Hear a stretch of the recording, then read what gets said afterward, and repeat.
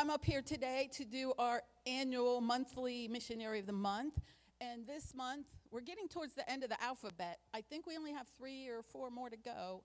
But I think it's been good. And I think I'm learning along with you guys because I research all this to let you guys know. So this month is Isaac and Terry Smithia. And they are Ohio missionaries. They come from Lima, how do you say that? Lima, Ohio. And so I think 90% of our missionaries are from Ohio. So we started doing that. And so we have been supporting them since 1991 when they first started into the missions field. They went to the itineration and language school down at Cincel, which I don't know if it was called Cincel back then. And then they went to Uruguay, South America in 1993 after they got all their schooling in. And they've been all over South America since then. They spent the first 20 years in the mission in Uruguay and had 2 children in Uruguay, born there and practically raised there because they were in there for 20 years. And there should be a family, there's their family picture, their current one. So that's Terry's on the front, and then that's Jason and his wife Andrea and their daughter Jasmine, and then this is their daughter Brianne on this side. So I thought that was a very nice family picture, and they're pretty close family. So their work centered around Bible school ministry for the first 10 years that they were in Uruguay, and then they went to Teen Challenge from there, and they did a church planting, and this is called the Hope. The Hope House. They built this Hope House which is a Teen Challenge resource for them, and they also had, I think there's a baptism in there, but they were working with the Teen Challenge, and the team of guys that they were working with is the next picture. Yeah, there's the team of the fellas that they were working with. And so they did a lot of work down there with that. And so they did a baptism. And then they were recognized for their 20 years of service in Uruguay and felt like it was time to move on from there. And so they had this 20 years of service special ceremony. And looks like they're kind of emotional in that second picture. I think they've really got their heart there, and that's where they continue to go. Even they make trips back there today even. So in April of 2013, then they decided to come back around the States, and they went to work with the Fire Bible. Is anybody familiar with the Fire Bible? Some of you. Okay, I'll give you the backstory on it because I happen to have that. So the backstory on the Fire Bible was that it was the full life Bible study was the vision of a missionary named Donald Stamps. And I'm sorry I don't have his picture. But he was appointed by Lauren Triplett. And while they were serving in Brazil, they recognized the need in the church for a Bible study written from a Pentecostal perspective. So they began creating a series of notes that were accompanying the scriptures through the Bible. And Don got a diagnosis of cancer. And through struggling with cancer, he continued and submitted his notes for publishing.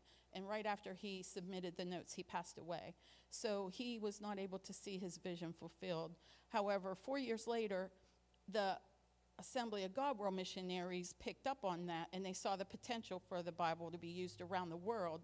So they assigned the project to Life Publishers, which is it out of Missouri? Do you know? We don't know. It's part of the Assembly of God companies. And so now, since they took over, they've produced over 65 languages, and they have at least 12 to 15 new editions in the process. So it was finally named the Fire Bible in 1998. So back to Terry and Isaac. Oh, and there's the different ones. Back to Terry and Isaac. Isaac coordinated the translation for the study notes and the commentaries for the Nepal Fire Bible, as well as other translations, which you see here that he's giving out, the Spanish and the French and the Portuguese. So they worked with that for the next 6 years. And then in January 2020, they went back to church planting back in the Latin American Caribbean, which I will continue to say LAC because that's a little easier. So they went down and they were teaching in El Salvador, and they were leading a missionary church planters boot camp in Costa Rica, and then they were and he also leads a group of pastors in Argentina to minister at a church plant campaign, and then he teaches masters. I gotta read this. And teaching master's level pastoral counseling all over the LAC, and that's a graduating class that he had taught.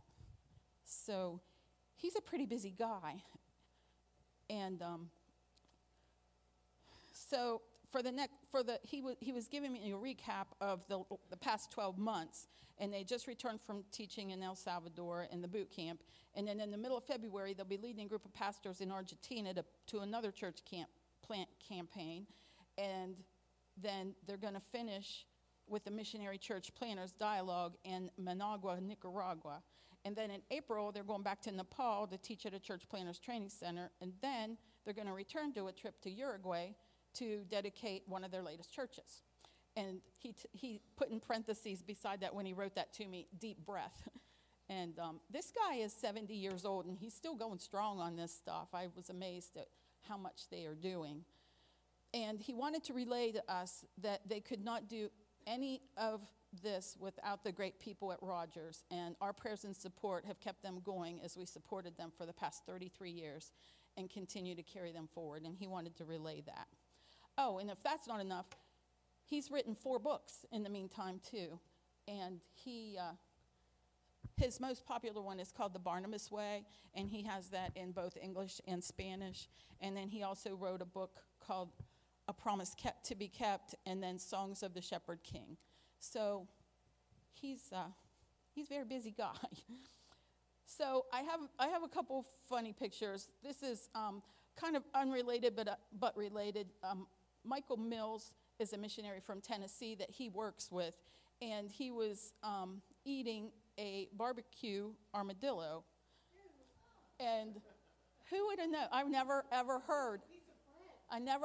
No, that's an armadillo. That's what I thought too. It was a big bun until I read that. But he's a missionary that works with Isaac down there. So I was amazed with that. So I just had to share that with you guys. And then on the right, our right, is Isaac, and he is eating guinea pig, which is a delicacy in Uruguay.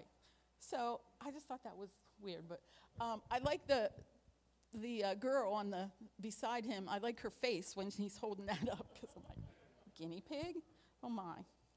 So since Uruguay is their heart and they come and go there all the time, even though they're not there permanently, I did find some fun facts about Uruguay. So I just want to end with those. So Uruguay has the longest national anthem in the world. It has 11 verses, 105 bars of music, and it lasts around 6 minutes to sing it. Thankful for ours, huh? Uruguay was the first country to legalize marijuana for recreational use. Residents are allowed to grow up to 6 plants a year for their personal use. So they are the ones that started this whole mess. So there are 4 cows to every human in Uruguay. The cow population is approximately 12 million, and the human population in Uruguay is 3 million. So they're all about their beef up there. And they eat a lot of beef, and that's their thing. So they're also the most non-religious country and home to many atheists. And they've even renamed Christmas to Family Day, and they renamed Holy Week to Tourism Week. So they are very anti-Christ there, and very good place to put our missionaries, isn't it? So they need a lot of them down there. And the last one is, I think it's pronounced Noki, Ganachi or Noki. Noki Day is celebrated on the last day of every single month in Uruguay. That's their thing. So anyways, okay, so let's pray for Terry and Isaac, and then I'll pass it over to Pastor Ken.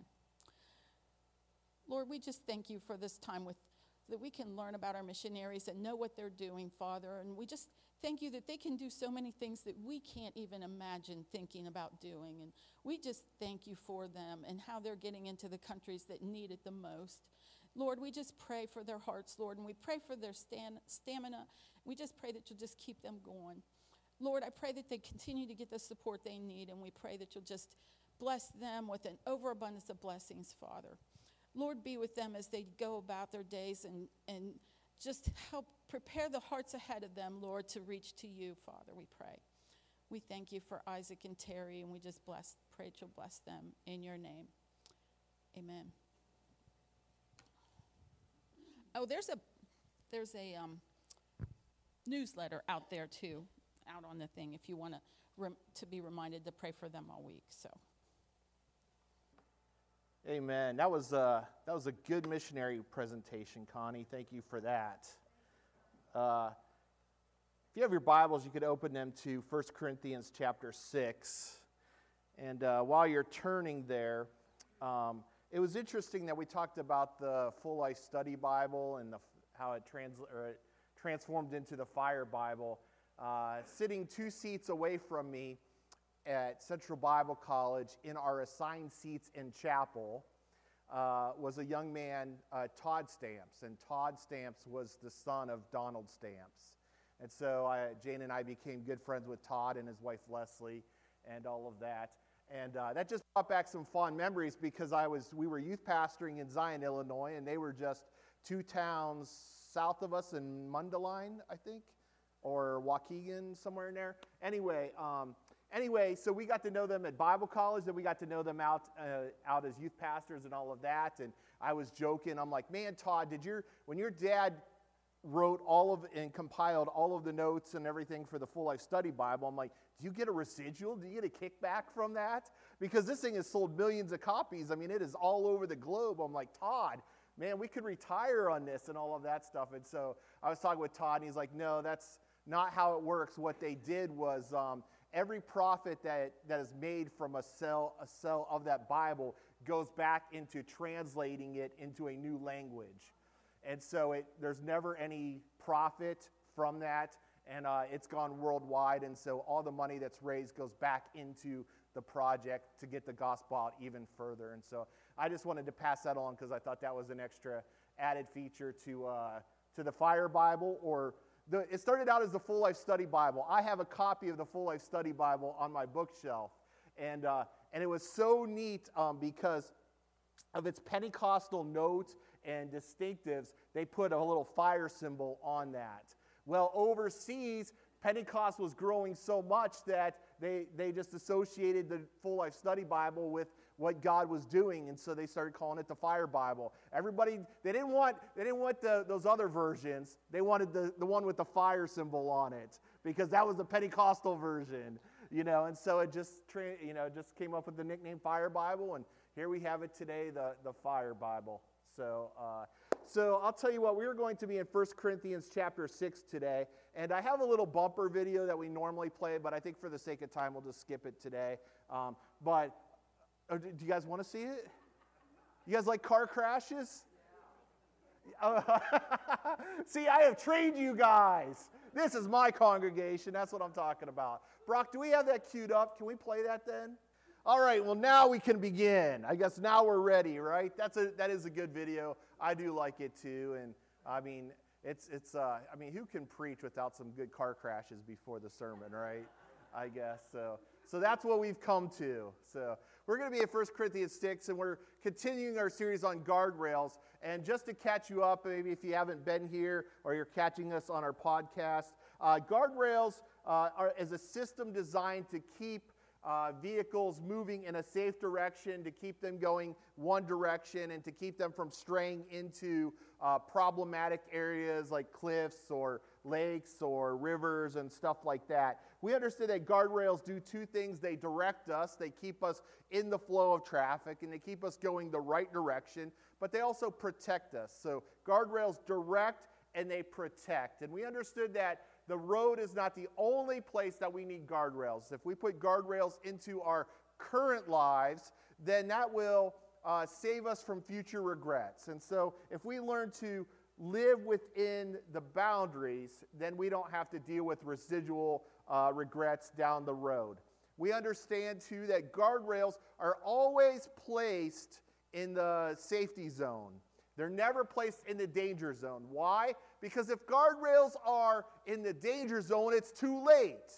We need to place guardrails in the safe zone of our lives to keep us from going over to the danger zone. Now, is it possible to get as close as you can to the guardrail and lean over? I guess, but that guardrail is going to keep you safe in that safe zone and free from injury, free from harm. And so we understood that guardrails have to go there. And then lastly, we understood that we have to determine to put up guardrails in our own lives. That God's not going to do it for us, that you and I have to put up guard. We have to decide that we're going to put up a guardrail to save us from future harm or future danger.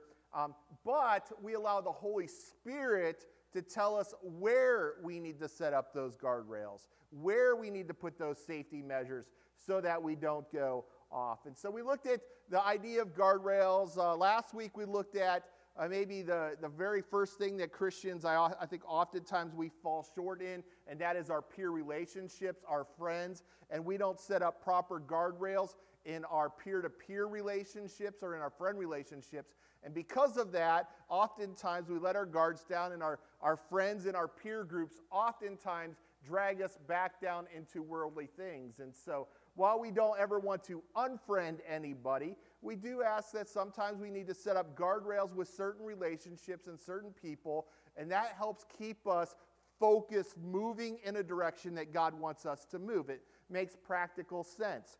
And so today, we are going to literally double down on this friends idea, and we're not talking about friends today, but we are talking about friends with benefits. All right, so today we're going to talk about sex. So if you are younger in the room, I guess, maybe you're younger in heart, younger in spirit, maybe if you're a child, maybe kids' church is a better option today. For the rest of us, this is something that we all deal with. We all deal with these issues. Once there was this lady, and she lived next door to a family that had a little boy, and the little boy was always in trouble. The little boy was kind of a Dennis the Menace type of kid, always ornery, always something. And so one day, Mom and Dad were in a pinch, and they asked the next door lady if she could come over and watch the young boy for just a few hours. Well, she didn't want to do it because he was a little problematic, but she reluctantly agreed, and so she went over and she began watching the boy, and wouldn't you know that he got into a little bit of trouble. And so the boy got in trouble, so what she did do, she put him in timeout. So she said, here, you sit in this chair and don't move out of this chair until I come back to get you. And she went in the other room and started doing some chores or whatever, and she'd come back a little bit later, and she did not realize that while she was gone, while the boy was in the chair, that her purse was sitting right next to the chair. And so the young boy decided that he would go through the purse and gather information on his arch nemesis, kind of a recon thing. And so he went through her purse, and he was snooping through, and he found her driver's license. And so when she came back into the room, the young boy was like, I want you to know that I did a little homework, and I know everything there is about you. And so she's like, oh, yeah, what do you know? It's like, well, I know how much you weigh. I know right here you weigh 175 pounds. And I know how old you are. You are 52 years old. And then he said, I also know why you've never had kids in your life. Now that sparked her interest. And she said, well, how come I've never had kids in my life?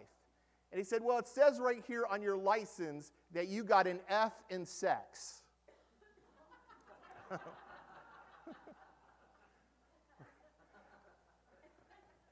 Right? And so today I want to talk about, getting an F in sex a little bit. Because I think that we could look at our world today and we could look at all of the infidelity that's going on. We could look at all of the moral failures, all of the sex that's happening outside of the guardrails of marriage that God instituted. And we could even look at more sinister or more deviant acts. We could look at sex trafficking or sexual abuse, or we could look at rape and all of things. And we could definitely gauge the world and say that the world is getting an F in sex, right? I think we're doing a pretty poor job. Now, according to a recent survey done by the Gospel Coalition, they have done research, and they said half of all United States self-proclaimed Christians believe that there is nothing wrong with casual sex. All right, so half of all U.S. self-proclaimed Christians believe there's nothing wrong with casual sex. So I would say that Christians, as well as Americans, are a lot like that babysitter. I think we're all getting an F in sex. I think we could do better. And so today I want to look at God's standards, and I want to help move us from getting an F to getting an A. I would like to have an A in sex. And if you pay attention a little bit more, right, you could get an A+. Is this too much? My wife is like, this is too much.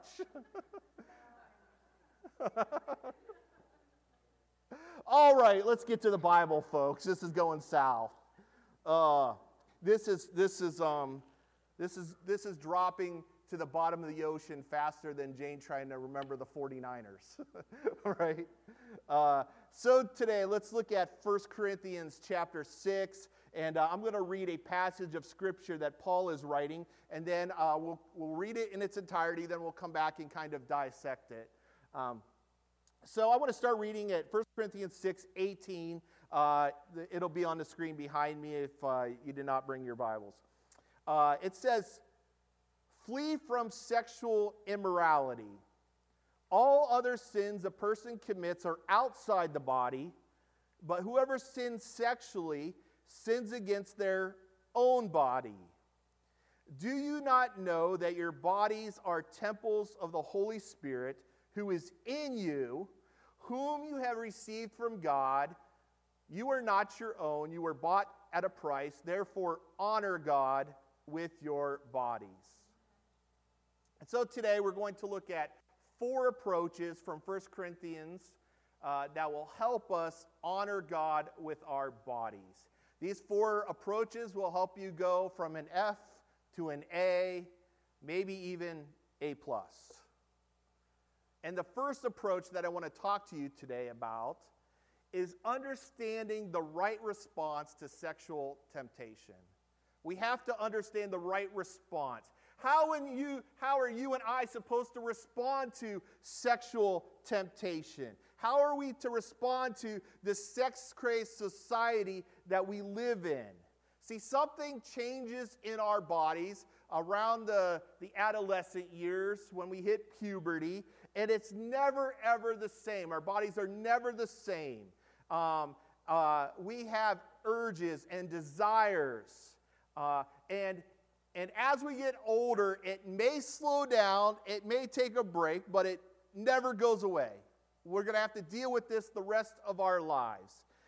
So as humans, you and I are forced to deal with these desires and these urges. And our world tells us how we should deal with them.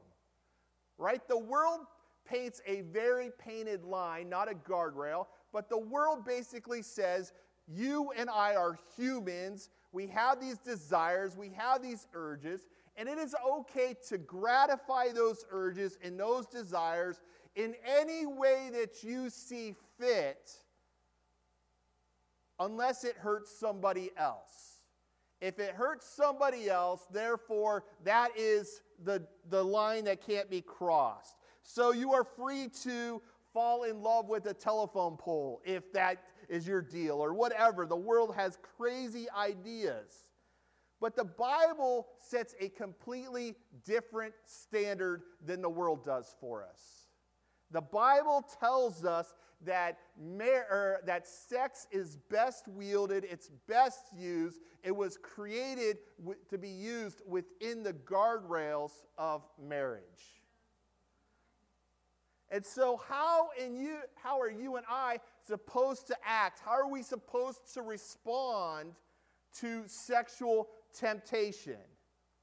God knows that you and I are not supposed to go toe-to-toe with sexual temptation. Like we're not supposed to climb into the UFC cage and go toe-to-toe with it. Jesus says this in Matthew 5:28. He says, anyone who looks at a woman lustfully has already committed adultery with her in his heart. So Jesus is saying that sometimes we fail not because of the action. We've already failed because of our mind. We've allowed our mind to think on these things, and our mind to entertain these ideas, and our mind to entertain these desires or these fantasies or whatever. We fail not because we engage in a physical act. We fail because our brains think about it. And so this is loaded because we are inundated in our world with a world that targets our brains. They target the way that we think. And we have sexual imagery that we're being fed a steady diet of in our world. So how do we deal with these things? How do we deal with sexual imagery? How do we deal with sexual temptation? It's in the books that we read. It's in the movies that we watch. It's in the TV shows that we binge. How are you and I supposed to respond to this? And Paul starts out in verse 18, and he says this. He says, flee from sexual immorality. Flee from it. Run away from it. Put the pedal to the metal and get on out of there. That is the proper response, to put as much distance between the temptation and you as possible. Paul says we are to flee from it. See, when you're tempted sexually, you have a potential ticking time bomb that is in front of you. And it is stupid to sit in front of it and try to defuse it. The best thing to do would be to run away. Flee, get as far away from it as possible. It's almost like somebody throws a grenade at you and you stand around trying to look for the pin to put the pin back in it so it won't go off, right? It's better just to hightail it on out of there, right? That is a better response. This is nothing new in the Bible. This has been the preferred mechanism of dealing with sexual temptation since the beginning. If you remember back to Genesis chapter 39, this was how Joseph dealt with Potiphar's wife. And I want to, you guys know the story, but I just want to refresh us a little bit. And I'm going to read from Genesis chapter 39, starting at verse 6. It says, now Joseph was well-built and handsome. So I'm assuming that he looks a lot like me. And after a while, his master's wife took notice of Joseph and said, come to bed with me. But he refused. With me in charge, he told her, my master does not concern himself with anything in the house. Everything he owns, he's entrusted to my care. No one is greater in this house than I am. My master has withheld nothing from me except you, because you are his wife. Now, how could I do such a wicked thing and sin against God? And I want to pause here just to make a quick note, but I find that very, very interesting, church, that there is a sexual temptation that is happening. This woman is propositioning Joseph to enter into an adulterous relationship. And he doesn't say that if I did, I would be sinning against you or sinning against my master. He says, no, how could I do this? Because I will be sinning against God. And that is what happens when you and I fall into sexual temptation. We don't think it hurts anybody else, or we don't think it hurts the other person, but what it does is it hurts God. We are sinning in our relationship with him. Joseph identified that. Verse 10, and though she spoke to Joseph day after day, He refused to go to bed with her or even be with her. Now, that phrase, even be with her, is important, church. That is a guardrail that Joseph has set up in his life. All right? He says, here's this temptation. She's coming at me day after day. So what am I going to do? I am going to refuse to be with her. Friends, this is a good guardrail. We talked about this a couple weeks ago. This is the Billy Graham rule, right? We refuse to be with or even around that type of temptation. Verse 11, one day he went into the house to attend his duties. None of the household servants was inside. I think he smelled a trap from that moment. She caught him by the cloak and said, come to bed with me. But he left his cloak in her hand and he ran out of the house. He ran out of the house. So Joseph fled the situation. He hightailed it out of there. He put the pedal to the metal, got out of there. And this is the exact thing that Paul is referencing when he's talking to the Corinthian church. Remember, the Corinthian church was steeped in Roman culture. And so the Corinthian church was falling into sexual morality. And Paul had a surefire, can't miss, foolproof defense mechanism firmly entrenched in this ideology of fleeing. Paul says, flee, get away from it, flee sexual immorality. He would later pass this advice on to a young minister, Timothy, in 2 Timothy 2:22. Reading from the New Living Translation, Paul says to young Timothy, run from anything that stimulates youthful lusts. We're to run away from it. We're to get away from it. This is running away. Let me tell you this. This is what God wants you to do in your life. When you are faced with sexual temptation, God wants you to run and to flee from it. But it's not only what God wants for you. All right? This is the preferred mechanism that husbands want for our wives. When our wives are faced with sexual temptation, we want them to run from it. This is what wives want their husbands to do when faced with sexual temptation. This is what fathers want their daughters and their sons to do when they're faced with sexual temptation. This is what parents want their future, their kids' spouses or kids' dates. We want them to flee. Fleeing is a foolproof way of getting around and dealing with sexual temptation. And so as you and I strive to live pure in a world where we're inundated with sexual temptation, we have to remember to flee, to hightail, to get out of there, put the pedal to the metal. This is the best way. But a lot of us don't do that. And a lot of us find ourselves struggling in the moment and struggling in the position because we do not fully understand a second approach. And the second approach I want to talk to you today about is understanding the uniqueness of our sexuality. Understanding the uniqueness of our sexuality. Paul goes on and he says, if we were to read out in verse 18, flee from sexual immorality. All other sin a person commits are outside the body. So Paul says, hey, all other sin is like this, but that's not what sexual sin is like. Sexual sin is its own animal. It's distinctively different than all other sin. It's not like greed. It's not like envy. It's not like lying.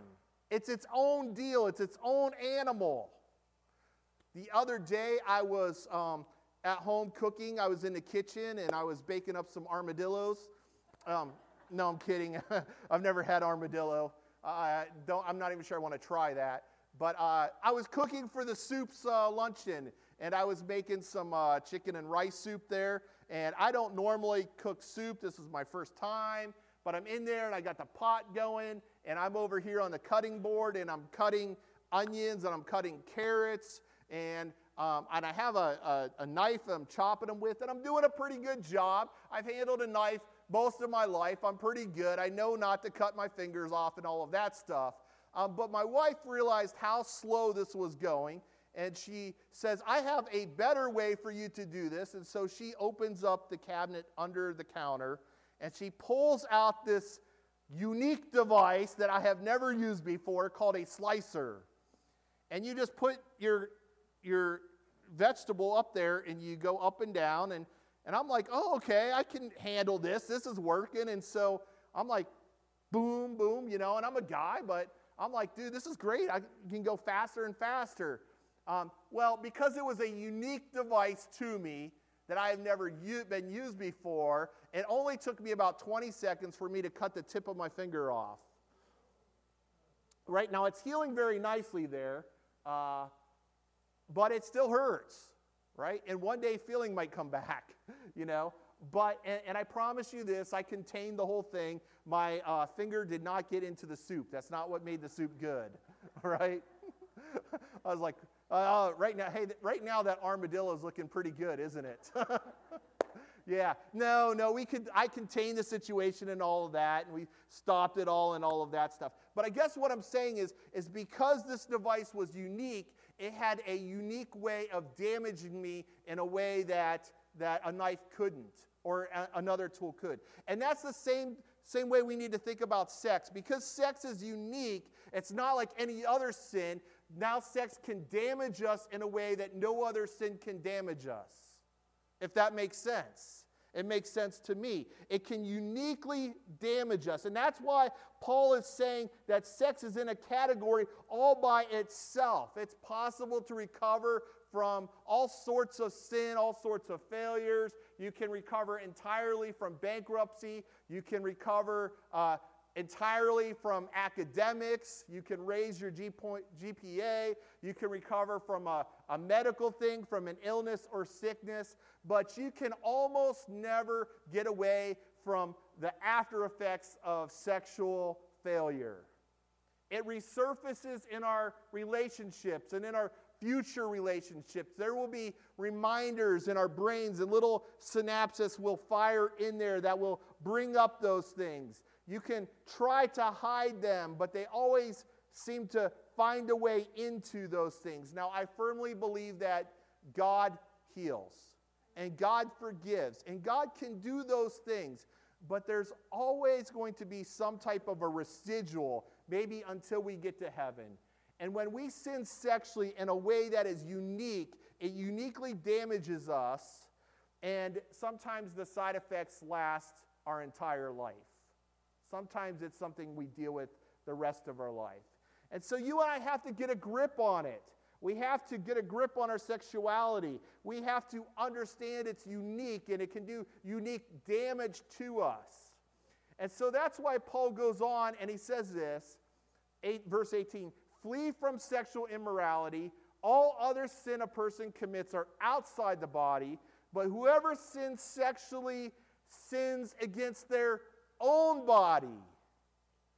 Okay, so this is what makes it distinctively different, because we're just not sinning outside or against something or someone, but we are now sinning against our own body. And this leads me to a third approach, is that we have to understand the significance of our body. Understand the significance of our body. This is something I think our world struggles with, because we throw our bodies around like they are insignificant. And we show all sorts of parts of our body because we don't value them, or we think that the rest of the world wants to see them. Paul says whoever sins sexually sins against their own body. What does this mean?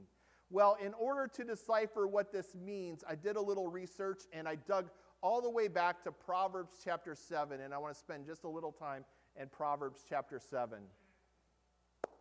Proverbs chapter 7, it paints a picture as sexual temptation, and it uses this story of a prostitute that is propositioning a young man.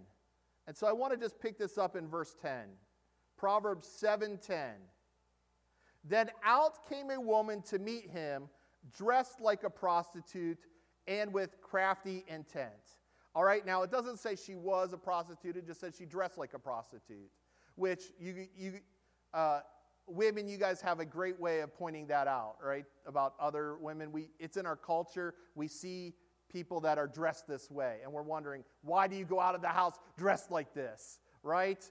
This is a normal problem. She's dressed like this. She has crafty intent. Verse 13, she took hold of him, the man, and she kissed him, and with a brazen face she said this, "Come, let's drink deeply of love till morning. Let's enjoy ourselves with love." And so there she is throwing a suggestion before the man. Now, at this point in the story, at this point in Proverbs, this is where the man should have had a guardrail. This is where he should have set something up. This is where he should have hightailed it. This is where he should have took Joseph's approach or Paul's approach and fled the situation. But the man did not have a guardrail. He did not have anything set up. The woman comes in. She looks really good. She's saying a lot of nice, sweet things to me. She's putting before me an idea that my body is in line with. And so he falls into temptation. And verse 22 says this, "All at once he followed her," now pay attention, "like an ox going to the slaughter, like a deer stepping into a noose, till an arrow pierces his liver, like a bird darting into a snare, little knowing that it will cost him his life." All right, now here are 3 word pictures of the harm and the danger that sexual immorality causes upon a person. And Proverbs is giving us 3 word images. It's painting a picture of 3 different scenarios, 3 different animals. First, there's an ox, and the ox is, it has like a rope around its neck, and it's being pulled. It's being led to the slaughter where it will bleed and moan until it dies. And then Proverbs says, no, it's like an ox, but it's also like a deer. And the deer steps into a noose, and it's caught in a trap. And as it's caught there, it struggles to get free, but it cannot until it wears itself out, until finally just waiting for the hunter to come and to pierce it. Then lastly, there's mention of a wild bird who knew freedom, who knew the joys of no restraints in the air, but yet was caught up and trapped. Now makes its home in a cage of bars. And no matter how hard it tries to free itself, it knows that it's trapped. It knows that it's over. So what do these images mean? That means that when we act according to our sexual drive outside of God's guardrails, that we act like animals. And they will actually eventually destroy us. That what starts out tasting like honey turns into bitter poison by the end. In contrast, our world doesn't understand the significance of our bodies, especially the impact that sexual sin has upon our bodies. The world doesn't understand the significance of their behavior. They don't realize the potential for damage or how it impacts their relationship with others, and most importantly, they don't understand how it impacts their relationship with God. Maybe you're here today and this is the first time you're ever hearing a message like this and said, "Oh yeah, I've heard about the birds and the bees, but I've never heard about this. I've never heard about guardrails. I've never heard about how sexual sin impacts my bodies. I never heard about the destructiveness of it." Well, if that is you here today, you're not alone, because this is the issue that the Corinthian church was dealing with. And Paul is writing them to inform them of the significance and the importance of their bodies. And he says this in verse 19. He says, "Do you know?" Do you know? This is the first part. We have to know this. We have to understand this. There is something out there about sex that we may not know. We act because we do not know the significance of our behavior. We don't know the potential it has for harm and the potential it has for damage within us. We don't know how it will damage our relationship, not just now, but all of our future relationships. We do not understand the impact that sexual immorality has upon our relationship with God. We don't know those things. And so Paul is writing to inform us of those things. Do you not know? And then he says this, your bodies are temples of the Holy Spirit, who is in you, whom you have received from God. So Paul is moving the argument from consequence to identity. And that's what we have to learn to think. See, a lot of times when we think of sexual immorality, we think of it as cause and effect. We think of it as, I do this, and I'm going to face these consequences. And bad things are going to happen. It's going to damage me in a way. But Paul moves it a step beyond that, and Paul says that no, it just doesn't impact us on this level, but it impacts the core of us, our identity. It impacts who we are and who we're designed to be. For you and I are temples of the Holy Spirit, who is in you, whom we received from God. Your body is a temple of the Holy Spirit. It's a temple for God to live in. And it shifts, Paul is shifting the argument to our inner core. It's very important to know because the Corinthian church was stipend in Roman practice and Roman culture. And in Roman culture, nothing was sacred. Everything was an overindulgence. For pleasure was the highest part of earth that you could experience. And so nothing was ever off limits. Nothing was ever sacred to them. In fact, they burnt down the temple without thinking twice. And Paul is saying, you know what? The Romans say this. The Romans say that nothing is sacred, but I am here to tell you that there is something sacred. You are sacred. Your body is sacred. This is sacred. Not because of what it is, but because of what it contains. Your body is a temple for the Holy Spirit. Let me phrase it another way. I have a wallet, and I own a wallet. I bring it everywhere with me, and my wallet is very important to me. Guys, wallets are very important. Amen? Amen, you're with me. Women, your purses are very important. So, now, I don't know why it's so important. There's never any money in here. Right? There's never any money. That's what the wallet's designed to do, is carry money, and there's never any money in it.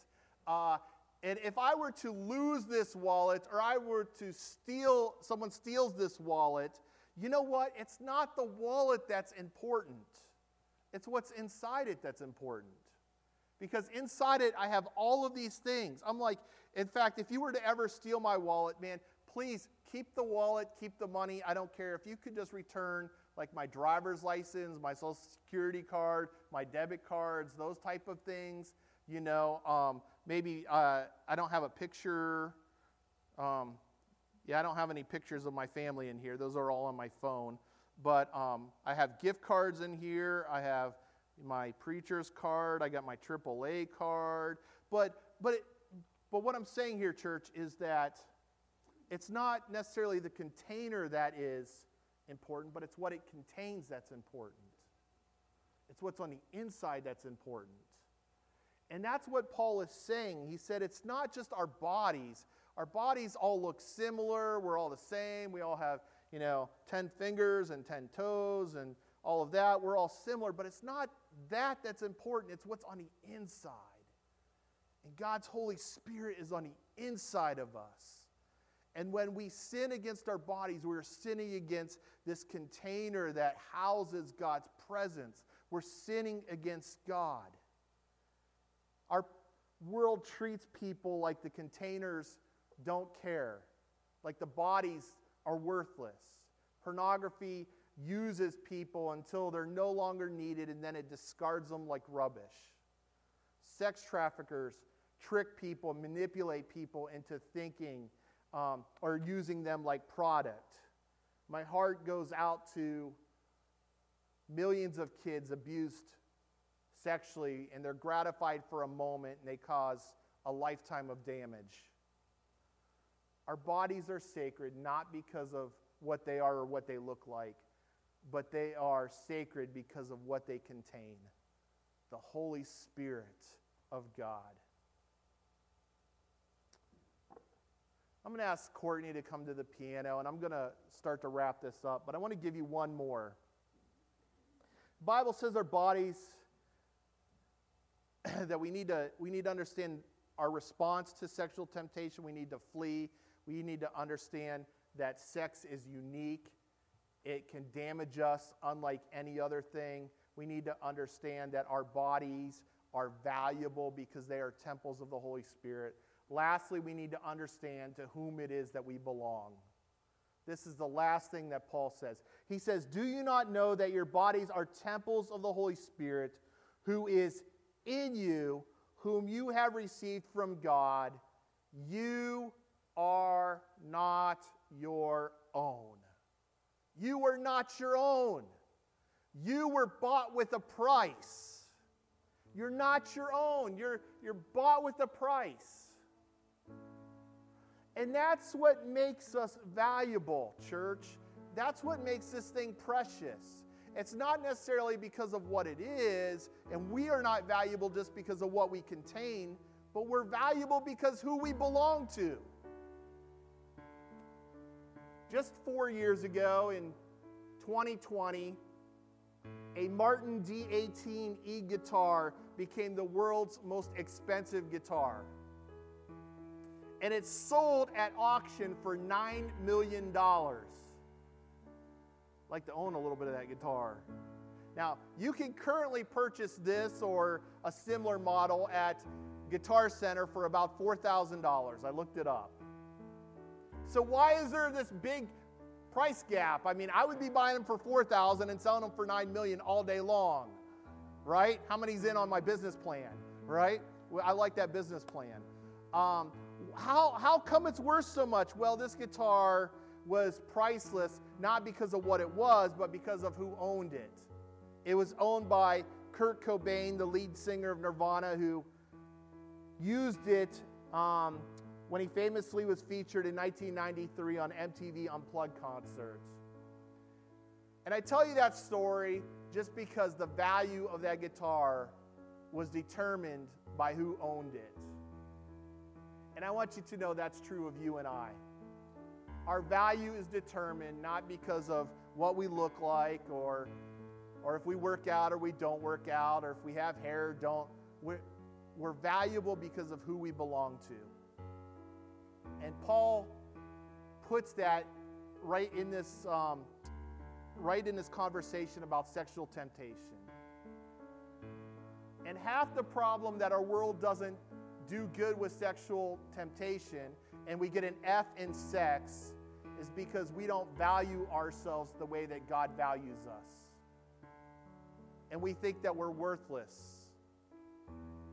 And if you fall into sexual temptation, that is the poison that it will feed you.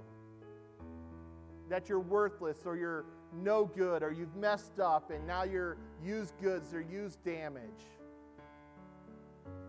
But Paul doesn't look at it like that. Paul says, you know what?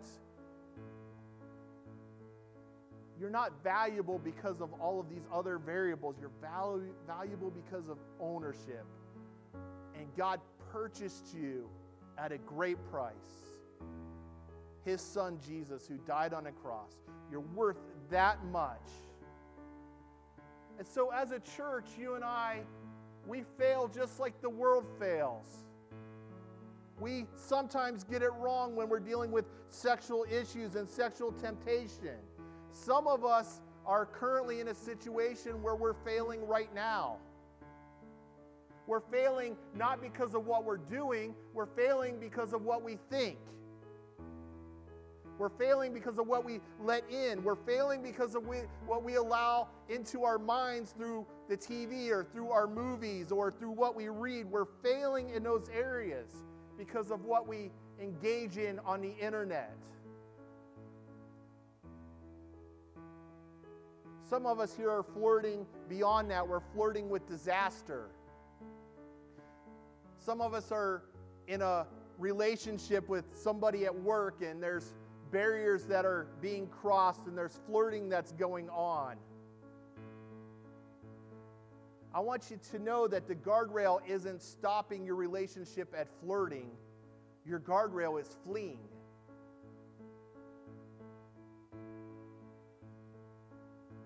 When you're tempted sexually, you have to understand the proper way to defend against it. It's not to stand there and try to put the pin back in the grenade. Your defense mechanism is to flee. Hightail it. Pedal to the metal. You have to understand that sexual sin is unique and it has a unique way of damaging you. You have to understand the importance and significance of your body. That God's Spirit lives inside of you. And you are valuable not because of who you are, but because you were bought with a price. You belong to God. Would you bow your heads and close your eyes with me, church? Because in this moment, the Holy Spirit might be speaking to you today. And I want to bring this to a point of challenge and a point where we reciprocate what the Lord has spoken to us. And maybe you're here today and you say, man, I have not been perfect in this area. This has been an area that I've struggled with and I can't get victory over it. You know what? The Lord is speaking to you right now where you need to put a guardrail. The Holy Spirit says, you know what? You've been failing in this area for a long time. This is where you need a guardrail. Would you today purpose in your heart that you're going to leave this place with a new guardrail in your life? Maybe it's a guardrail around the internet. Maybe you say, I can't be trusted on the internet. Maybe you need to move your computer into a visible place in the living room or the family room. Maybe you need to get a watch program to help you. Maybe it's in what's on TV or it's what's in the movies or the books we're reading. Maybe we need to stop. Maybe we need to cancel our Netflix subscription. Maybe we need to not go to the movie. Maybe we need to put these barriers in place. Maybe it's a relationship at work where we're saying, you know what, I need to put a boundary there. I can't be around that person. And maybe our work relationship forces us to interact. That's okay. Maybe I just need to do it in a way that's safe. Maybe I need to allow my spouse to know exactly what's going on, to know where I'm at all times.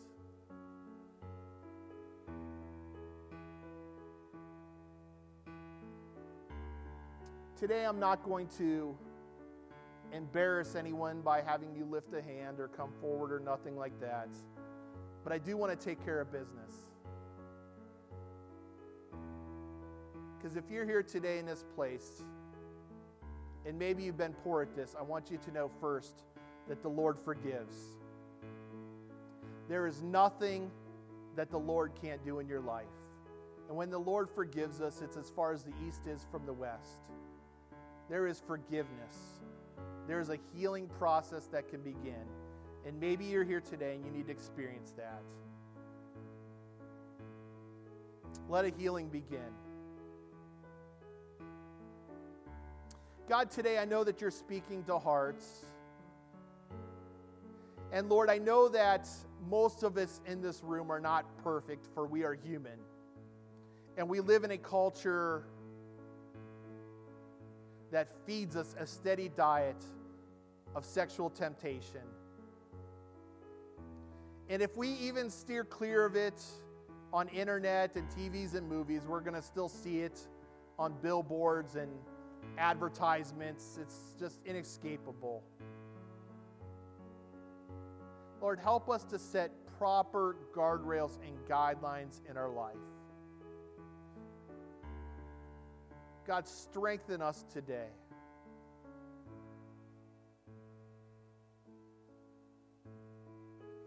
God, I pray for everyone in this place where the enemy has come in and beaten us up. And the enemy has been like this woman in Proverbs chapter 7 who speaks nice things but then leads us to destruction. And the enemy tells us that we're no good and that we're used, and it's really damaged us on the inside. Maybe it's something that was even out of our control. Maybe something that happened to us as a kid or a child. But yet it still weighs on us. God, help us to find our identity in what we contain. God, that your Holy Spirit lives in us. And help us find identity in who we are, that we belong to you, that we are your child, and we have great value. We are priceless in your sight. Help us to not buy into the world that we're insignificant, that we don't count, that we're just one of 9 billion, that we're used and discarded. That's the way of the world. Help us to not buy into that. So, Lord, today my heart is this. God, let the healing begin. God, let us do right from this moment forward. Let us put boundaries in place that keep us straight and narrow. Now, Lord, I pray today that you would just allow your Holy Spirit to do a work that no man can do. Bring healing, bring direction, bring protection. Lord, I pray these things in your name. Amen. Amen. Church, I want to just give you one last idea, and I just jotted this down, but I wanted to share it. Imagine with me for just a moment that if we get this right. Imagine with me if not the world, but just the church. Imagine with me if just the church went from an F to getting an A. Imagine with me if we got this right and we set up guardrails. There would be less failed relationships. There would be less children being raised by single parents. There would be less children being raised by grandparents. There would be less children in foster programs and foster care. There would be less women and children being trafficked worldwide. There would be less domestic violence. There would be less rape. There would be less sexual abuse. There would be less unwanted pregnancies. There would be less abortions. And the list goes on and on and on and on. If you and I can get this right, we could change the world. So, Lord, today, help us live this. Help us live this. And I pray this in your name. Amen. Amen. Church, go in God's grace today. God bless you. Remember, there's tax statements in the back. You can pick yours up. Come back next week for Super Bowl Sunday. What is it, Jersey Day? Right? We're all wearing Chicago Bears jerseys to church day, right? So it's going to be good. Hey, remember our chili cook-off, all that coming up. God bless you guys. Have a wonderful day.